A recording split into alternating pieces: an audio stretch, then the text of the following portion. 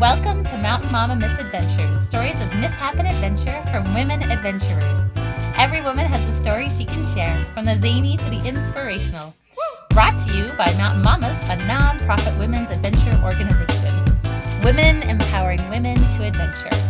My name is Emily Hackett, and I'm running solo this week. And we have an incredible guest today, Charlene. She's one of my dear friends. We met through Mountain Mamas. Actually, we met up in the mountains, rock climbing with her kids, and I had my kids. We were exploring a kid trail. So, and yeah, she's been a part of this crazy adventure ever since. And she's originally from Washington, born there, and is living in Orem, Utah right now. Has a awesome husband and two great kids. A little boy named Lewis, who's 5, and Sage, who's 3. And she's currently a recreational therapist, works as a preschool teacher, and works with Pivot Adventure. She runs outdoor adventure groups with adolescents and adults. And she says her goal is to create experiences that promote vital life skills like resilience, emotional skills, and social skills, which is a pretty awesome job. It's an awesome job. Yeah. How many of us get to have jobs that are fulfilling? And anyway, we'll talk more about that. And then a fun thing about her is she loves cooking and gardening, and she's awesome at it. I love getting tips and things. And I know, I couldn't think of any more fun facts about me. I like to cook and eat food. And she rock climbs and does so many other cool things. But anyway, yep. So what I wanted to ask you, this is an empowering week. This is every month or so we focus on a woman who's in our community who's empowering women. And so we have Charlene today, who she's going to talk with us a little bit about the power and the emotion of awe. And first wanted to talk to you about what are some of the things that you're involved in that does empower women? Okay, well, I am a recreational therapist, and I want to eventually be able to run my own kind of outpatient treatment programs with just recreational therapy. And one way that I like to do that is to kind of subtly use my rec therapy with Mountain Mamas whenever we go out on our trips. I like to use the things that I've learned with recreational therapy and do some subtle processing with the ladies, and it's really fun. It's really fun to just kind of use my degree and not actually do rec therapy, but I get to kind of use my skills in that way. That's awesome. So. I had no idea you were therapizing all of it. I know, it doesn't, I'm not really. No, but it's really good because I feel like when you're out in the mountains, you're feeling feelings and you're just feeling cleansing or just like relaxation or just connections with things that are around you. And that's so, you do feel more peace. You feel a change, like something happens while you're out there. And it's neat for you to be able to kind of take that in context and process that with gals. Yeah, that's exactly what I love about recreational therapy is it's there's a ton of evidence behind experiential therapy, and that's what we do with Pivot is we take adults and adolescents out, and there's usually some type of thing that they're struggling with in their normal life, and when you're able to take them into the outdoors and they're able to experience these things that are so vast and so much greater than them, they are able to open up about these other things in their life that they couldn't have opened up about before. And these neurons are firing in their brain at a way faster pace than if they just did talk therapy. In fact, there's a bunch of research showing how experiential therapy connects these synapses in our brains 5 times faster than if we had just done sit-down talk therapy. So that's why I like experiential therapy and recreational therapy, because it's in the experience that we learn about ourselves. Right. Yeah, absolutely. I feel like so many people are kinesthetic learners, and you have, like you're saying, you have more neurological connections when you're physically doing something and feeling something. Mm-hmm. That's awesome. So how did you get started in all of this? So I like to, it actually all started when I served a mission in Connecticut and Rhode Island. A church mission for the Church of Jesus Christ of Latter-day Saints. Yeah. let me explain that. Yeah. So it was a mission for the Church of Jesus Christ of Latter-day Saints, and I served there for a year and a half. And during that time, I was able to work with and serve a lot of people. And one of the people that I met she was like, you know what? You need to check out recreational therapy. Like, this is your jam. And so I was like, all right, I'm going to check it out. And so ever since the beginning of me looking into this profession, I've always felt like the profession called me. I didn't choose the profession. It definitely chose me. And it's kind of just been a part of me ever since I've grown up. Like, it's always been something I loved, is watching people learn and grow from their experiences. And like, that's what rec therapy is helping people learn and grow. So That's awesome. That is so awesome. How long do you hope to do this? rec therapy? Uh-huh. Oh yeah, it'll always be a part of my life in one way or another. Well, it's neat when it's so just kind of just so intuitive as part of who you are. Like, I feel like that's something you will just always be doing, like you're saying. Yeah. Yeah, I mean, it's so nice to have the background, because I can tell I use the body of knowledge that you have to get to obtain the technical license. Like, I use that with my kids all the time.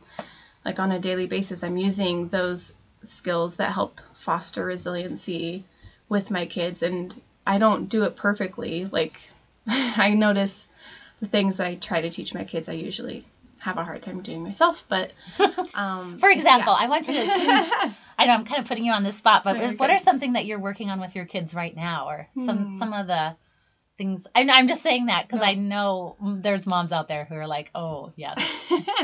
Give me some tips. It's definitely like, let's see, with my son Lewis, right now we're working on, whenever we meet that resistance, there's always going to be resistance. Anything that's worth doing comes with this awesome benefit of like, oh, this is super fun. But then it's also, we always meet this resistance too. And I'm trying to help him learn that when we push past the resistance, that's where we find the like big rewards. Mm-hmm. And so that's something that, like, it's easier said than done too, because I notice that when I meet resistance, I start kind of running the other way. And I'm like, oh yeah, if I want Lewis to learn about this, I need to be modeling it myself. So I need to be showing him that I'm not afraid of doing things that are hard as well. Like, it's hard for me to want to just pick up a book and read sometimes. But if I want him to push through that resistance of, like, it's hard for him to pick up books and read too, then he needs to see me doing it. So yeah, I don't know. That's just one example, I guess. That is really, I feel like I'm having that with my little girl who we're teaching to ski, and there's usually tears every morning when we decide we're going to ski that day. Yeah. And then we talk about that at the end of the day. Like, this was a really positive experience and she feels proud and all this sort of stuff. And like you're saying, that it's important to push through that. That's really neat. I appreciate that. It'd be good to verbalize that in that process. Yeah, so. It's definitely like, we do have this analogy with pivot, and I think I need to remember it myself too, is we tell stories a lot with pivot. Stories and the outdoors kind of go hand in hand, and it's really helpful to have these analogies. Anyway, one of them is we talked to them and we're like, okay, when run marathons, do they do it perfectly? And I'll just ask you the same thing. Like, where do marathoners get tired? Yeah, absolutely. Okay. So what keeps them going?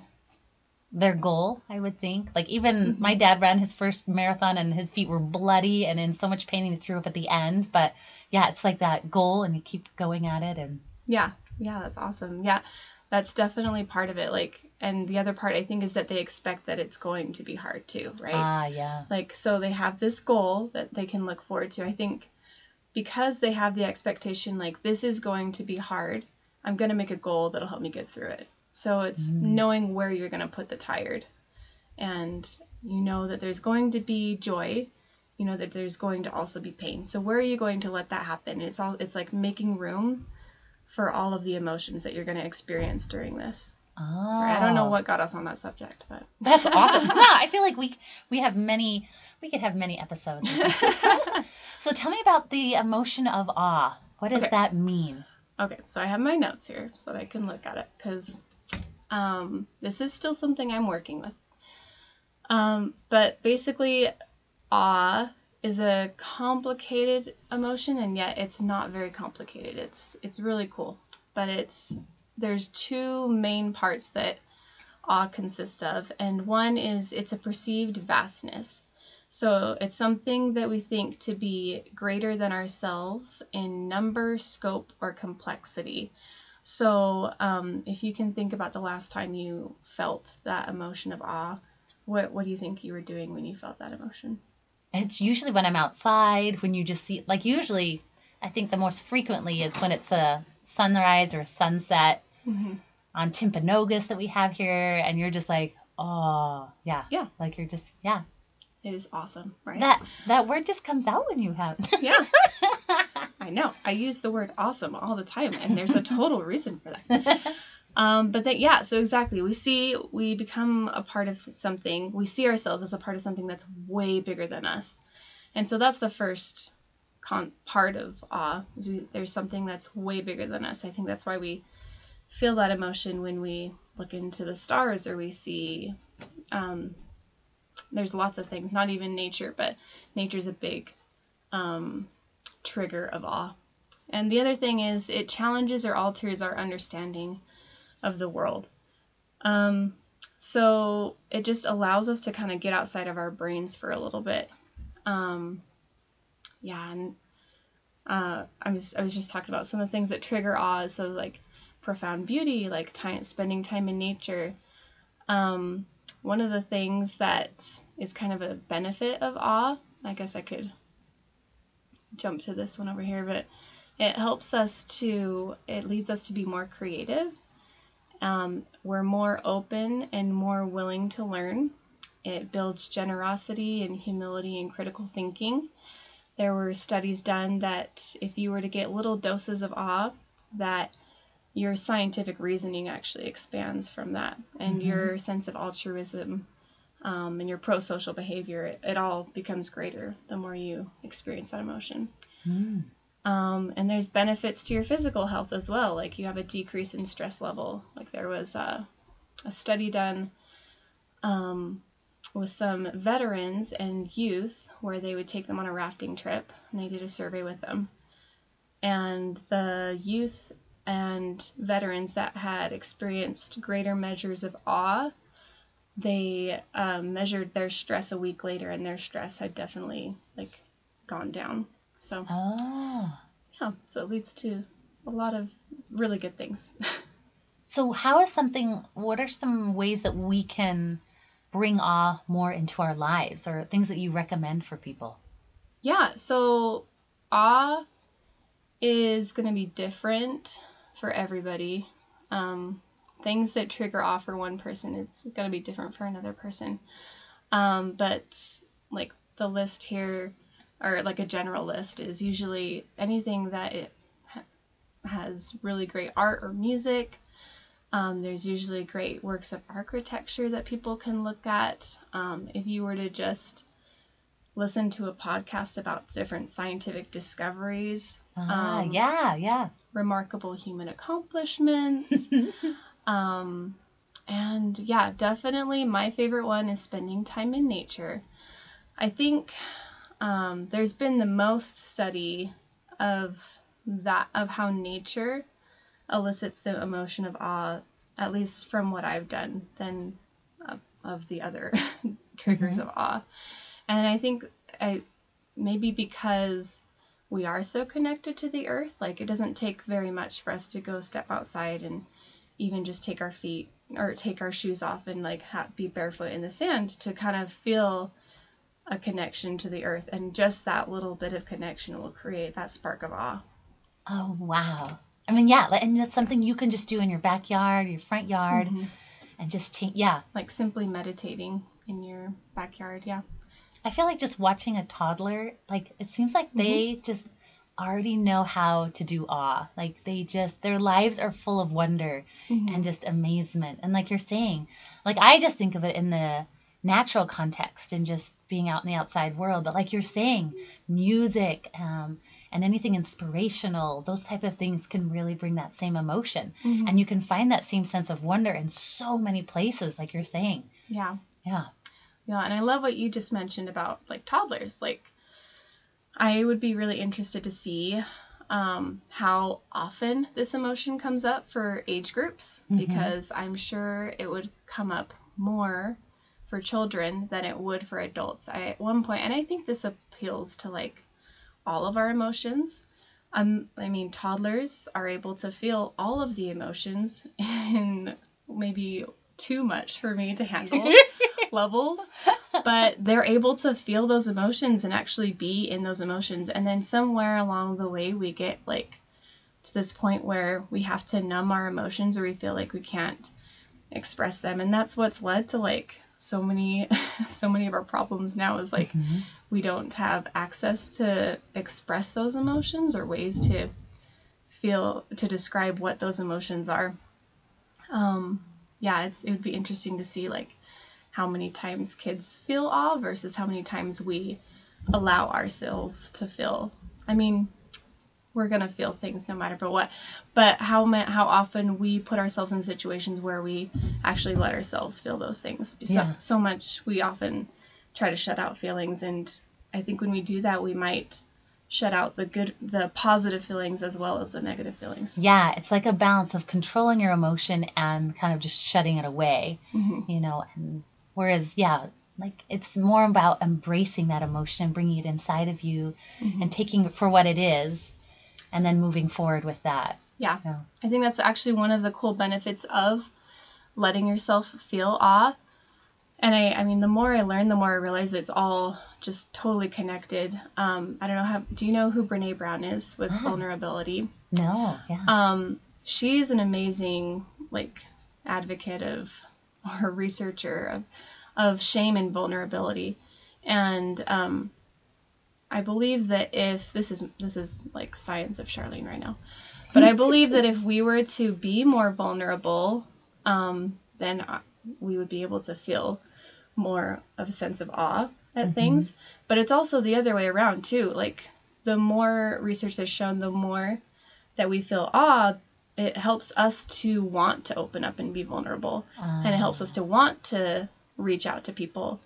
You can see why like that would be really important in treatment centers because we're trying to get people in these treatment centers to open up to a different way of thinking, maybe like recognize some of their thinking errors, or maybe think of ways that they might be able to change certain habits. And if they can feel this emotion of awe, then they can look at their lives in a different way than they've been looking at it before. They can be a little bit more vulnerable and be willing to try different things. So what are some ways that you incorporate awe into your, like that you practice that in your own life? I think awe and there's, like I said, there's a lot of different ways to feel awe. I am able to feel it when I'm out in the outdoors. I think I'm also able to feel it in a spiritual sense too. I always try to gain that awareness spiritually. I think awe and flow also have a big connection. So I don't know, do you know what flow is? The theory of flow? Yeah, tell us. So basically the theory of flow is, if you were to look at it along the lines of like an x-axis, an xy axis, where like the x-axis is like your abilities and the y-axis is like your ability versus the challenge, basically. It's the flow is where your ability is able to meet that challenge perfectly. So think of something that you love to do. What's something that you absolutely love to do and time just flies by when you're doing it? Oh, hiking. Easy. Hiking. Yeah. Okay. Yeah, that's a good one. So like when I'm hiking too, I can tend to get into a flow. It's when you're able to just zone out completely. You kind of lose all sense of time and you forget, everything kind of is able to zone out. Oh, you know what is the perfect example of flow is, have you seen Soul? Oh, no. So, yeah. Soul, like when they are in that little, the spirit area, and Soul is a movie. Flow. So, yeah. Soul's a really good movie. It's a really good movie. And it describes flow perfectly. It shows these people that are like in the zone. And when they're in the zone, they're in flow. Whatever it is they're doing that they're passionate about, they're experiencing that flow. So anyway, the point of that is to say when we're able to experience flow, I think that's another way that we can experience awe. When we're doing something that we're super passionate about, we're able to feel all those same feelings that we would be doing if we felt awe. So anyway, that's I think what I do. So the things that I do to get into flow are like I love trail running and mountain biking and hiking, and I love just gardening. Just doing those things that you're passionate about will, I think, give you little doses of awe. Mm-hmm. That is awesome. Awesome. Well, thank you, Charlene. Is there any takeaway point that you would like to share with our women about this and this thing that you're super passionate about? I know. I am super passionate. I tend to like not take deep breaths when I'm like excited about something. So sorry. That's awesome. Like no, there is just one last study I wanted to bring up, and it highlights the emotion of awe to me like so beautifully. So this study was a trail mix study, and it was done in Switzerland. And so the study was they would take when you say a trail mix study, what does that mean? I'll explain it to you. So they took these hikers on this trail, and they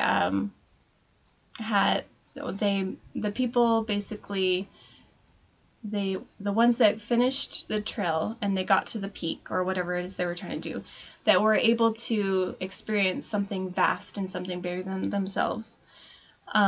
And they had the opportunity to experience that emotion of awe. They came down from the mountain, and then there were two options. You could have the trail mix that was already pre-made for you, or you could have the trail mix that you could make yourself. So you could get creative and make your own trail mix. So the researchers found that if you actually went to the top, experienced that emotion of awe, you were way more likely to make your own trail mix than to pick the one that was made for you. The people that didn't finish the hike just picked the pre-made trail mix. Interesting. So just what that tells me is that awe leads us to be more open-minded and more creative, and it helps us find out more about ourselves. Yeah, and more empowering too, I would say. Right. Like you were ready to make changes and try new things, and because you accomplished that thing or had that feeling. Yeah, exactly. Like my favorite quote, I just wanted to mention my favorite quote is, this is by John Muir, but it says, I only went out for a walk and finally concluded to stay out till sundown. For going out, I found I was really going in. And so I feel like that encompasses awe. Like that's what awe is. So thank you. Oh, that is awesome. Thank you so much, Charlene.